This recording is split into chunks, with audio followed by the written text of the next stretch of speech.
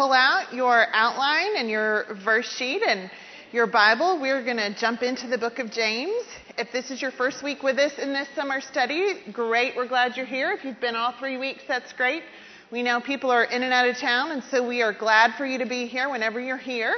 To remind us all kind of where we've been and catch those of you who are with us for the first time, we are on a journey this summer to answer the questions that are listed up here on our screen. Anything from how do I experience victory to what does holiness look like? What is the wisest way to think and act in certain situations? How can I experience freedom? We're in the process of answering these questions and then living them out as we experience them in our lives. I want to remind us, I told you I was going to do this every week because it is essential for us to remember that one paragraph that is at the top of your outline, and it's this: James is not a book about how to become a Christian. We do that by grace through faith in Jesus Christ, and James is writing to a group of Christians. However, James is a book about how to live a life of faith once you are a Christian. Therefore, James is a book meant to be lived, and it will require work. None of us is going to get any of these answers to any of these questions instantaneously. We're going to have to practice and live out these things in our lives that we learned from James. And at the bottom of your outline, there's a phrase that says, "For this to matter, I must." And so whatever it is that the Spirit teaches you through the Word tonight that you need to work on, you just make your own notes down there about those things that you need to practice and put in your lives. And we always have to remember that our actions, what James is calling us to do, is in response to who God is and what God has done for us. And I want to expound upon that a little more and explain to you kind of how we're going to do tonight. I don't know about you, but my car needs checkups.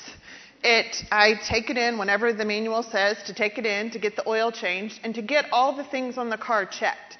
And I do that for a variety of reasons. One, I want to have them check it over and make sure there's nothing disastrously wrong that might cause a huge disaster. I want to make sure that if there's something small wrong, that they fix it while it's small before it gets huge. I mean, overall, I just want my car to run well and my car to run better, so I go do this checkup. We're going to look at some things tonight, and I want you to look at it in the form kind of a spiritual checkup. We have a lot of verses to run through, and we're going to understand what James says, and then I want you, there's boxes on your outline for you to go home and kind of do a spiritual checkup, so that you can note maybe something big that was there that's getting ready to cause a disaster that you can work on. Maybe there's something small that before it gets huge, it'd be good if you fixed it. There are things that you need to, and I need to, go home and work on so that we can experience the answers to these questions which we're on this quest for. And as a reminder, because the things in this passage, at least for me, were particularly convicting, and so I want to remind us all of a few things. You're at a church and hearing from a teacher who believes that the Bible is God's Word and that everything in it is true. And if you believe that, then you know that I am a sinner because the Bible tells you that we're all sinners. So you know I'm a sinner. God knows I'm a sinner. I know that this whole process that I'm getting ready to walk through with all of us is going to point out sins in our lives. So I'm just going to clear it up for all of us. We're all sinners, and we all know it. And so there's no reason to be coming up in your head as we walk through these things, well, I'm not that bad, or I'm better than so-and-so, or to feel overly guilty. God already knows that you're messing up in these areas. He already knows that I am. We're not loved because of what we do right. We're loved because of Jesus. We're holy and acceptable before God because Jesus gave us his righteousness. And I'm reminding you of these things because for me, this passage is so penetrating and almost nauseates me at times as I look at myself. And if we are not confident in God's love, reminded that we are right with him because of Jesus, I don't think we're going to be willing to let God point out what we need to work on. Because if we think we have to be good enough for God to love us, we're not going to be honest about the sin that's there. We're not going to respond rightly to it. We're not going to experience freedom, joy, victory, holiness, all of that if we aren't foundational. You're not going to be any more or less loved tonight than you were when you walk in. If you are a believer in Christ, you are loved right with God, and God wants to, because he loves you, open up our lives and show us some things that we need to work on so we can be more holy and so that we can experience more freedom and joy. So I just want to remind you of that and just kind of lay all that on the table as we start in on the book of James. We're going to spend most of our time in chapter 2, but I've told you before that there are a few things that are themes through the book of James. And one of those is wealth. And so we are going to take a look at James's view on wealth. We're going to do that by pulling in two passages, one we've kind of already seen and one that's coming. So I'm going to read through James chapter 1, verses 9 through 11, James chapter 5, verses 1 through 6, and then we're going to make some observations. Starting in James chapter 1, verse 9. Let the lowly brother boast in his exaltation. What that means is let the poor Christian be excited that even though he doesn't have any money, he can exalt because he's been given something more valuable than money. He's been given Christ and a relationship with him. So this one who is poor, even though most people would say they need to be humbled, he can be excited and exalt because he has Jesus. So let the lowly brother boast in his exaltation, and the rich in his humiliation, because like a flower of the grass he will pass away. For the sun rises with its scorching heat and withers the grass. Its flower falls and its beauty perishes. So also will the rich man fade away in the midst of his pursuits. Now read James chapter 5 with me. It's a pretty intense passage. And James is talking about, in this passage, rich people that do not know Christ and how they're misusing their money. But there are things that we can learn as well. There's very strong language here. Come now, you rich, weep and howl for the miseries that are coming upon you. Your riches have rotted, and your garments are moth-eaten. Your gold and silver have corroded, and their corrosion will be evidence against you, and you will eat your flesh like fire. You have laid up treasure in the last days. Behold, the wages of the laborers who mowed your yards, which you kept back by fraud, are crying out against you. And the cries of the harvesters have reached the ears of the Lord of hosts. You have lived on the earth in luxury and in self-indulgence. You have fattened your hearts in a day of slaughter. You have condemned and murdered the righteous person. He does not resist you. So let's kind of walk back through these verses that we just read. Again, kind of intense, but let's walk back through and learn some key things about wealth that James wants us to learn. The first one I already alluded to in James chapter 1 as we talked about this lowly brother, the poor Christian having Christ, and that is that having Jesus is immensely more valuable than having wealth. Having Jesus is immensely more valuable than having wealth. I'm going to come back to that in a little bit. And I've tried as much as I can, as you'll watch this, to use the actual words that James uses. So we're seeing very clearly how James is drawing the line. I want you to see that these statements I've made are pulled as much as I can from the words James has used. For example, look with me in verses 2 and 3 for what I have said is the second one. Wealth will rot and corrode, it is temporary. Listen to verses 2 and 3. Your riches have rotted your garments and are moth-eaten. Your gold and silver have corroded, and their corrosion will be evidenced against you, and you will eat your flesh like fire. You have laid up treasure in the last days. Okay, very clearly we see that wealth will rot and corrode. It is temporary. Moving on. Misused wealth brings dire consequences. You note I've said misused wealth. Money in and of itself isn't wrong, but misused wealth has dire consequences. Let's read verses 1 and verses 3 again and we can see this. Come now, you rich, weep and howl for the miseries that are coming upon you. Verse 3. Your gold and silver have corroded, and their corrosion will be evidenced against you, and will eat your flesh like fire. Clearly, misusing wealth is not a small thing. Misusing wealth has dire consequences. Okay, let's look at the next one. Well, I kind of want to know, what is this misuse of wealth? Certainly I don't want to do it, so I'd like to know what it is so I can avoid it. It includes at least these things that we'll read in verses 4 and 5.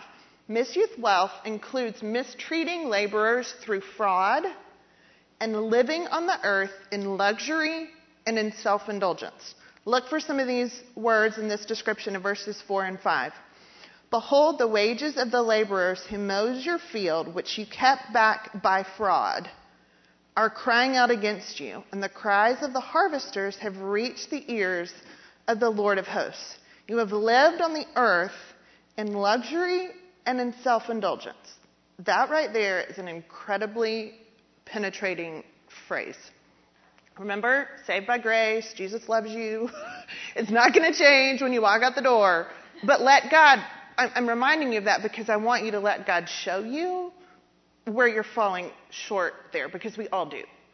So, hold both truths with you. Fully loved and valued by Christ. Let God convict you, because remember what we've been building up to is God's given us His Word and wants to point out these things. Why? So we can have freedom and victory and know Him more and honor Him. Remember that His purpose is good in this. So, let the Spirit teach you. The final thing, and we're going to talk about this even a little bit more next week. Wealth and what you do or don't do with it is a heart issue. Verse 5 talks about you fattened your hearts in the day of slaughter. What is going on with our wealth is coming out of a heart issue. So, here are some questions that I would love for you to ask yourself and let God teach you as a part of this spiritual diagnostic.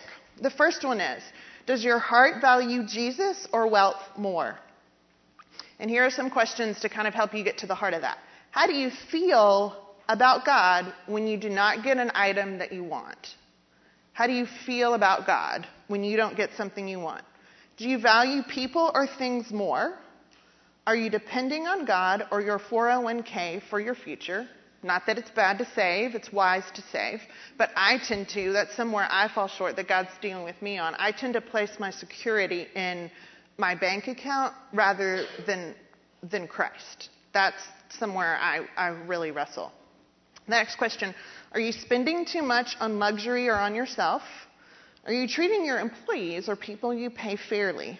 Are you using your wealth as a means to feel good about yourself and fit in with certain people? Why is wealth so important to you?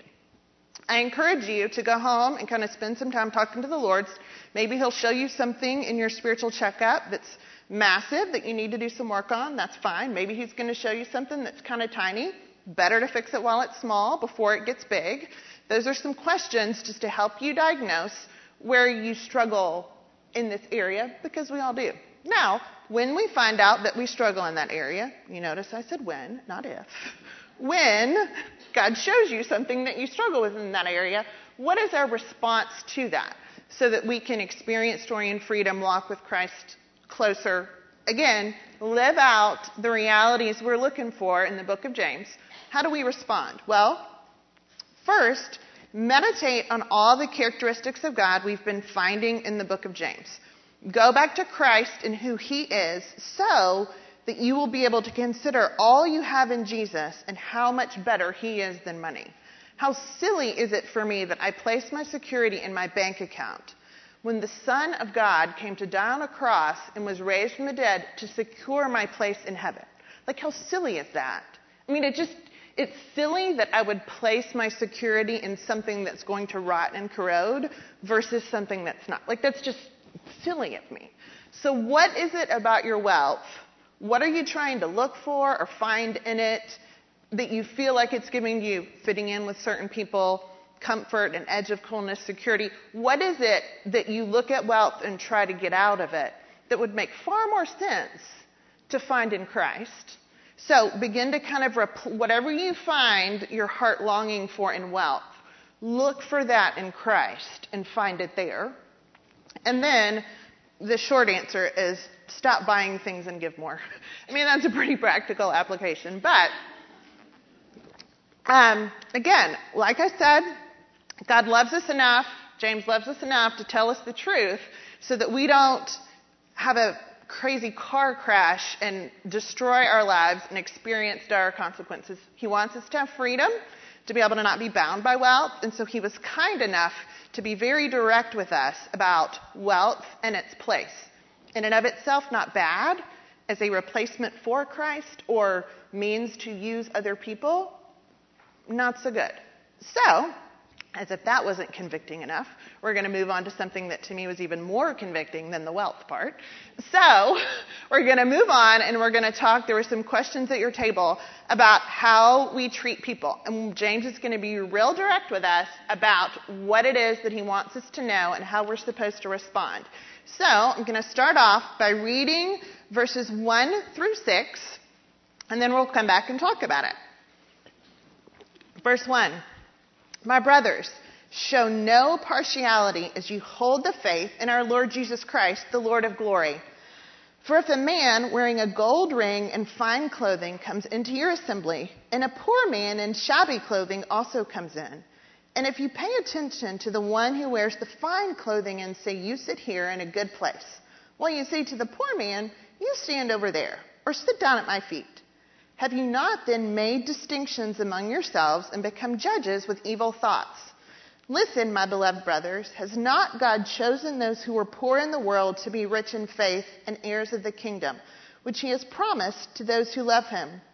But you have dishonored the poor man. Are not the rich the ones who oppress you and the ones who drag you into court? Are they not the one who blasphemes the honorable name by which you are called? Okay, James is giving us a command. In essence, he's saying, don't show partiality to people with money, or may I say anything else, by how they dress, or where they work, or their level of coolness, or their place in society, or their place in government, or their place of power, or whatever it is. We're not supposed to look at people through that lens. Well, why is this such a big deal? James is merciful enough to give us a little bit of an insight into why that's such a big deal. Okay, let's walk back through the text, and I want you to see why it's such a big deal that we not look at people through this lens of partiality, which we do, but that we respond with love instead. Okay, the first one is this. Partiality is incompatible with our faith in our Lord Jesus Christ, the Lord of glory. In verse 1, Jesus is described as the Lord of glory. And I read this quote this week, and I thought this was so fabulous. It says, in light of Christ's divine glory, think about his glory. It is foolish to show favoritism based on inferior levels of human glory. Jesus, in as glorious as he is, doesn't come down and make distinctions. It's just incompatible that with the Lord of glory and who he is, that we would do that. It really is kind of illogical. It just doesn't make sense. The second thing, our distinctions and partiality come from a judgmental, evil mind and heart. Again, if James hadn't written those words, I probably would not have written them down there. I would have come up with a more politically correct way to say it's not nice. But he did not say that. He says, have you not then made distinctions among yourselves and become judges with evil thoughts? And if I'm honest, which I clarified when we started off that I was a sinner, and if you believe the Bible, you already knew that anyway, we all do this in some form or fashion. We treat people differently based on whatever it is we're trying to use or get out of them, or whatever I'm wanting. Influence, power, acceptance, whatever it is. We do this. And it was so, as I thought about it, I'm like, man, I don't even hardly know what it would be like to go 5 minutes without beginning to think like that. Just measuring the angle or assessing the situation. It's evil. It's sin. Praise Jesus, saved by grace. God wants me to know so I can experience freedom. But it's a big deal. The third reason, God has a heart for the poor and has chosen many who are poor in the world to be rich in faith and heirs of the kingdom. Listen to verse 5. Has not God chosen those who are poor in the world to be rich in faith and heirs of the kingdom, which he has promised to those who love him? He has given to those who we see as having less in some form, chosen to give them his name and his kingdom. How silly of us to treat them with any sort of distinction when he does not do that. The next one. Many rich in the world oppress Christians, drag them into court, and blaspheme Christianity. Listen to this. This is so true. But you have dishonored the poor man.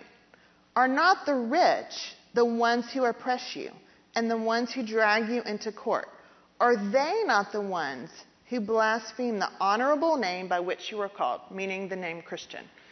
I'm sure we can all think of examples of people with some sort of clout, be it money or some other thing. If you roll through your minds of comments you've read on a news report or seen in the media or on a movie, how the Christian has been portrayed, how silly that we treat those with fame as special. No, we shouldn't treat them less special either, but how silly that we value fame so significantly in light of what a lot, not all, of them have to say about Jesus. Pretty convicting. Okay, so if we're not supposed to treat people with partiality, how are we supposed to treat them? Let's read verses 8 through 13. If you really fulfill the royal law according to the scripture, you shall love your neighbor as yourself, you are doing well. But if you show partiality, you are committing sin and are convicted by the law as transgressors. For whoever keeps the whole law but fails in one point has become accountable for all of it. For he who said, do not commit adultery, also said, do not murder. If you do not commit adultery but do murder, you've become a transgressor of the law. So speak and so act as those who are to be judged under the law of liberty. For judgment is without mercy to one who has shown no mercy. Mercy triumphs over judgment. Well, as if the first 8 verses weren't enough to convince you that we shouldn't be partial, he continues right on. So, I will continue along with him to point out why it is such a big deal that we work on this. Partiality is the opposite of love as held in the greatest commandment. Verse 8 quotes the scriptures where Jesus has said we should love the Lord our God with all our heart, soul, mind, and strength, and we shall love our neighbor as ourselves. In partiality, treating people with distinction is not based on love. It is anti the greatest commandment that Christ has given to us. What else? Again, this is so intense. Partiality is sin and causes us to break the whole law. It's not just a small little deal. In verses 9 through 11, what does he compare it to? Let's look back. Verse 10, for whoever keeps the whole law but fails in one point has become accountable for all of it. And in verse 11, he said that we're committing sin if we treat people partially. Verse 11, he compares it to what? For he who said, do not commit adultery, also said, do not murder. If you do not commit adultery but do murder, you've become a transgressor of the law. He's comparing it here to adultery and murder and saying if you break one of the laws, you've broken all of them. You break the whole law. Partiality is not a small thing from God's perspective. It's a big deal.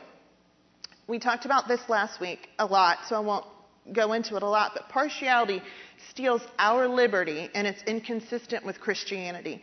In verse 12, so speak and so act as those who were judged under the law of liberty. We have been set free, not because of anything we've done. We weren't smarter or more intelligent or more kind or more wise or more giving than anyone else. God mercifully reached down and saved me just out of mercy. How silly of me, how sad and nauseating of me that I would not, as one given so much and given so much liberty, how nauseating that I would not turn around and give that back to someone else. It's so sad. The final one, mercy triumphs over judgment. Praise God. His mercy came down and reached us and triumphed over our judgment. And because we've been talking about, in verse 12, it talks about that we're supposed to speak and act as those who are to be judged that way. I believe the correct interpretation of verse 13, which says, for judgment is without mercy to one who has shown mercy. Mercy triumphs over judgment, and this will transition into the next verses.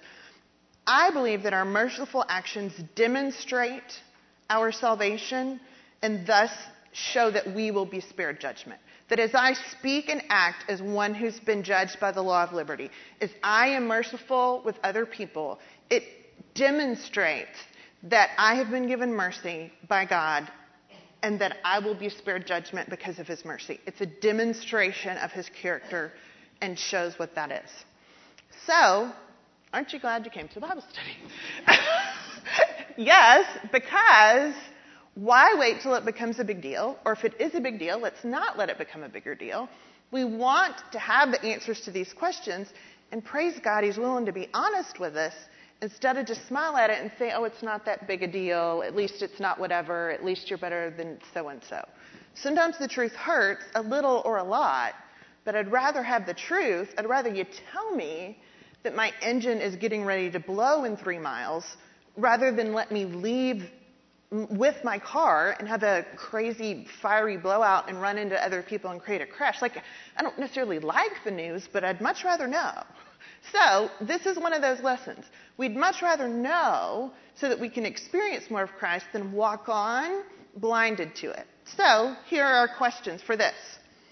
In what areas is partiality an issue for you? You note that I did not ask, is partiality an issue for you? Because the answer for all of us is yes. In what areas and with which people, general or specific, a type of people, a specific person, in what areas is partiality an issue for you, and with which people, general or specific, is it an issue? And what are you trying to achieve through your partiality? What do you feel like you're accomplishing? And again, we're going to talk more about the heart last week, but just like with wealth, why would we do that? So we look better, have influence, have power. Like, there's something behind it. So what is it that's motivating that? And then our response is to love people. I mean, that was James's pretty simple answer. Don't treat people with distinctions, just love them. See people through God's eyes, which the Lord of glory came and chose not to make the petty distinctions we make. Let's begin to see through his eyes, which part of me, as I've thought about this week, man, that is such, as I think about the depth to which my partiality can go, I mean, that's a lot of work there, because we encounter people all the time, wanting to see people through God's eyes, and then find in Christ what we're valuing through our partiality. Okay, deep breath. I know that's a lot. We'll take a little 30-minute time out, and you can breathe. I will say, anyone go watch the Mavs parade today? Anyone go over to Dallas? You watch it? No? Sorry. I'm telling this because last Thursday, if you were here, I told you that you didn't need to worry about rushing out and rushing home to catch the Mavs game because it was all going to be decided in the last 3 minutes. Well, if I would have had all of your text messages and emailed, I would have emailed you because at 3 minutes left in the game, tied. It was totally tied. And I was like, I told them, Bible study, then the Mavs game. Didn't matter if you saw the first part, it's going to be tied and we're going to do the last 3 minutes. So, anyway, I'm just saying, but go Mavs. It was awesome. Okay, but we're not quite done yet. So, this one is an interesting passage that I think is often mistaught and often can be very confusing. And so I'm very excited that we can talk about it because I think as we look at it, you are going to see how clearly it lines up with everything James has been telling us, and it's not nearly as confusing as it's going to appear on first glance. Let's go. All right. What good is it, my brothers, if someone has faith but does not have works? Can that faith save him? The age-old argument, are we saved by faith in Christ or are we saved by what we do? Can we earn our way in? And I've been very adamant every week with saved by faith, through grace, for any of 1,000 reasons, one of which is I could never keep the whole law, so I'm really glad I'm not saved that way because none of us would be saved. So, for a lot of reasons, saved by faith, through grace. So James is talking here, but he says, what good is your faith if it hasn't changed anything in your life? Verse 15, if a brother or sister is poorly clothed and lacking in daily food, and one of you says to them, go in peace and be warmed and filled, without giving them the things needed for the body, what good is that? So also faith by itself, if it does not have works, is dead. So is he saying we need both? Is he saying, you have faith to cover the parts you don't get right, but works to cover the part you do? Verse 18, but someone will say, you have faith and I have works.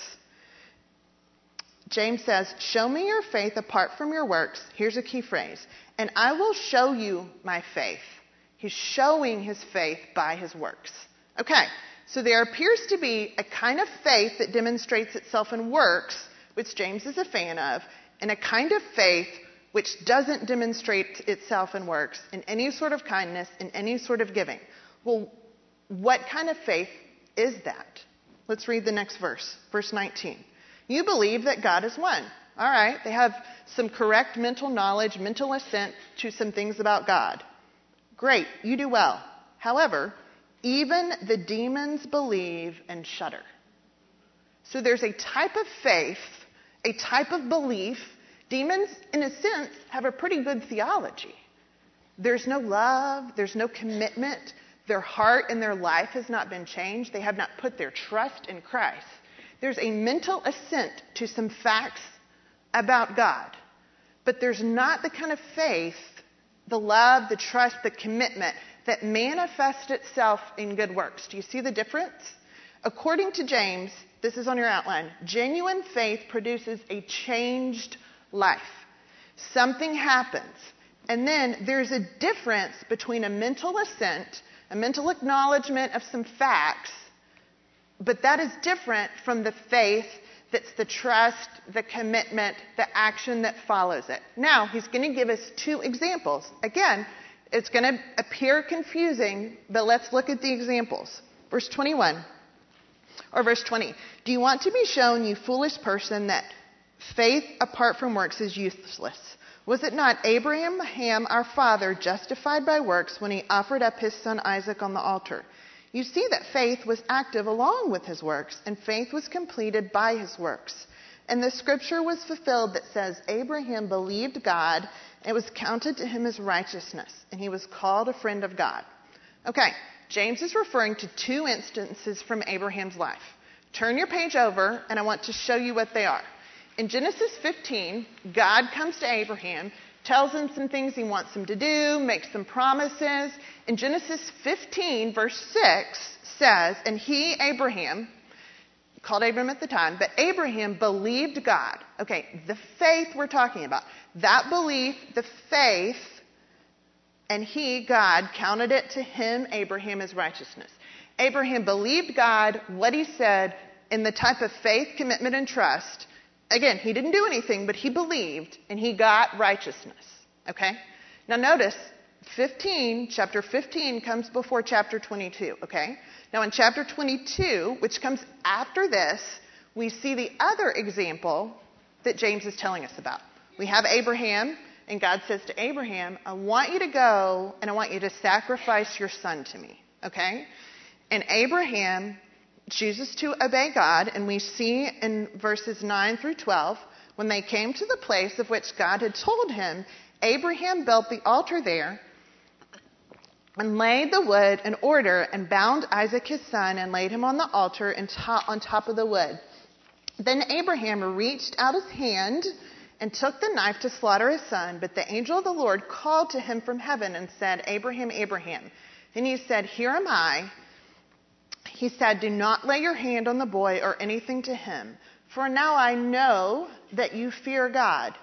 Seeing, we see in action, you have not withheld your son, your only son, from me. Genesis 15 happens first. What happens there? Abraham believes in God with not a mental assent, a type of faith, trust, and commitment, and God says, you got righteousness. Well, then in verse 22, chapter 22, we see what happened. We see that demonstrated. Abraham wasn't saved in chapter 22. He'd already been given righteousness in Genesis chapter 15. But in 22, we're able to see the results of that. It's demonstrated for us that the faith is actually there. God gives us another example. James gives us another example here. In verse 24, flip your page back over, and we're going to talk about this other person, same order. You see that a person is justified by works and not by faith alone. And in the same way, was not also Rahab the prostitute justified by works when she received the messengers and sent them out by another way? Okay, this story, flip your page back over to the verses in Joshua 2. Joshua, God's leader of the nation of Israel, he sends out some spies to look into the promised land because they're going to go take it over because this is the land that God has promised them. Well, these spies, go to Rahab's house, and the king hears that these guys are here coming to take over their land. Well, of course, the king wants them. Comes to Rahab and says, hey, give me those guys that are coming to spy us out and take the land. Rahab doesn't give them up. You can go read the whole story later. She hides them. They make a deal that when they come in to take the land, that they are not going to kill Rahab and her family. They come up with how that will be known, and they leave and sneak out, and she helps them get away. Now, is James saying that's what saved her? Well, I want you to hear what Rahab said about why she did that. Why was she helping them? Verse 9 of Joshua chapter 2. And she said to the men, I know that the Lord has given you the land, and that the fear of you has fallen upon us, and that all the inhabitants of the land melted away before you. For we have heard how the Lord dried up the water of the Red Sea before you when you came out of Egypt, and what you did to the 2 kings of the Amorites who were beyond the Jordan, to Sihon and Og, whom you devoted to destruction. And as soon as we heard it, our heart melted, and there was no spirit left in any man because of you. Okay, listen to what she says. For the Lord your God, He is the God in the heavens above and on the earth beneath. She did this action. Why? She believed in who God was. It was her faith that gave her righteousness, and that faith was demonstrated in her actions later.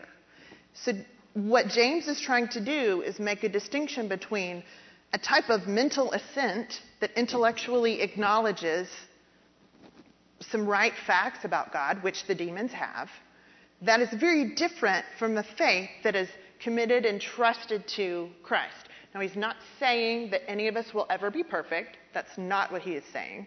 Nor is he saying that genuine believers can't go through a time of significant disobedience. That is absolutely in the scriptures as well, and I am not saying that. But what I am saying James says is that a genuine life, a genuine faith is going to produce a changed life. So the questions that I have for us are this. How do your life and actions demonstrate your faith or lack thereof? How does your life look different since you became a Christian? Not perfect, but different. And the spiritual response. Maybe you read that and thought, oh my goodness, I have the mental assent, but I've never had that trust, commitment, love, get a new heart kind of thing. It's totally by faith. Sitting right where you are right now, you can choose to believe and trust that and walk out the door as righteous as any of the rest of us who've done that. Praise Jesus for that gift. If you say, I've got that faith and trust, how do I respond? Well, we need to work on living a changed life, and we need to act like we believe.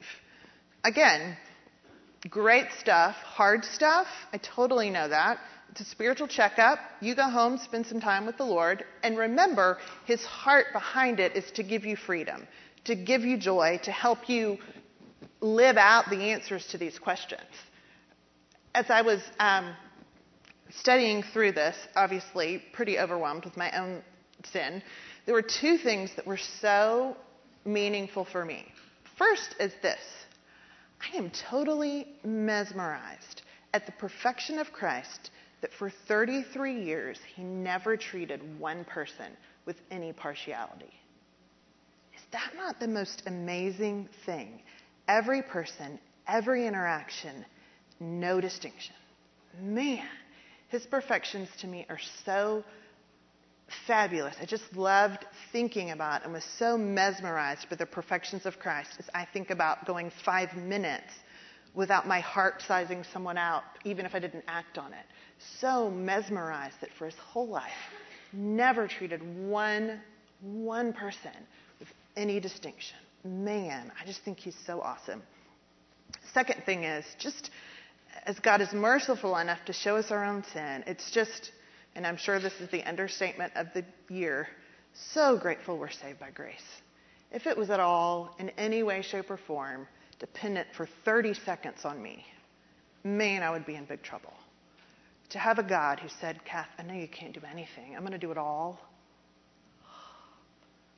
Praise God for that. So praise God for that. Pray with me.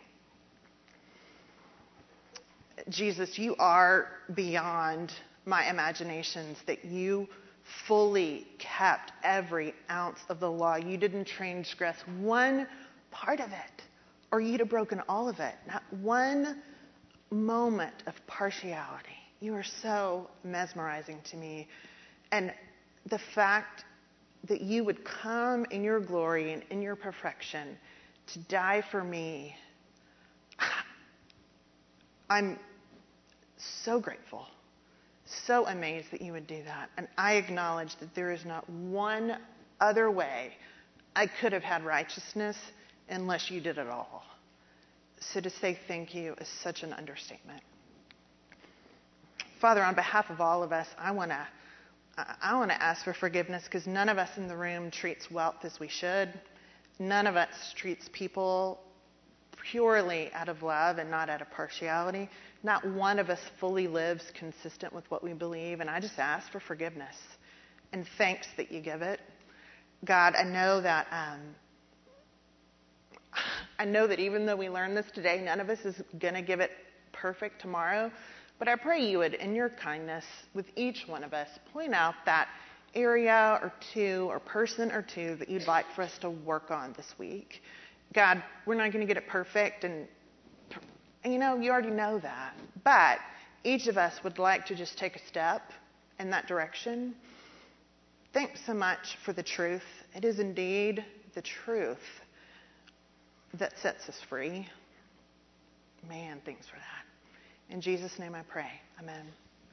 Thanks so much for being here tonight. We'll be back next week for our fourth week in the book of James and talk about some really significant stuff about the heart. If you have your Bibles and haven't left them, please leave them at the table outside. And if someone at each table would gather all those things at your table and bring them over and put them there, it would save our cleanup team a lot of time. Thanks, guys. Have a great week.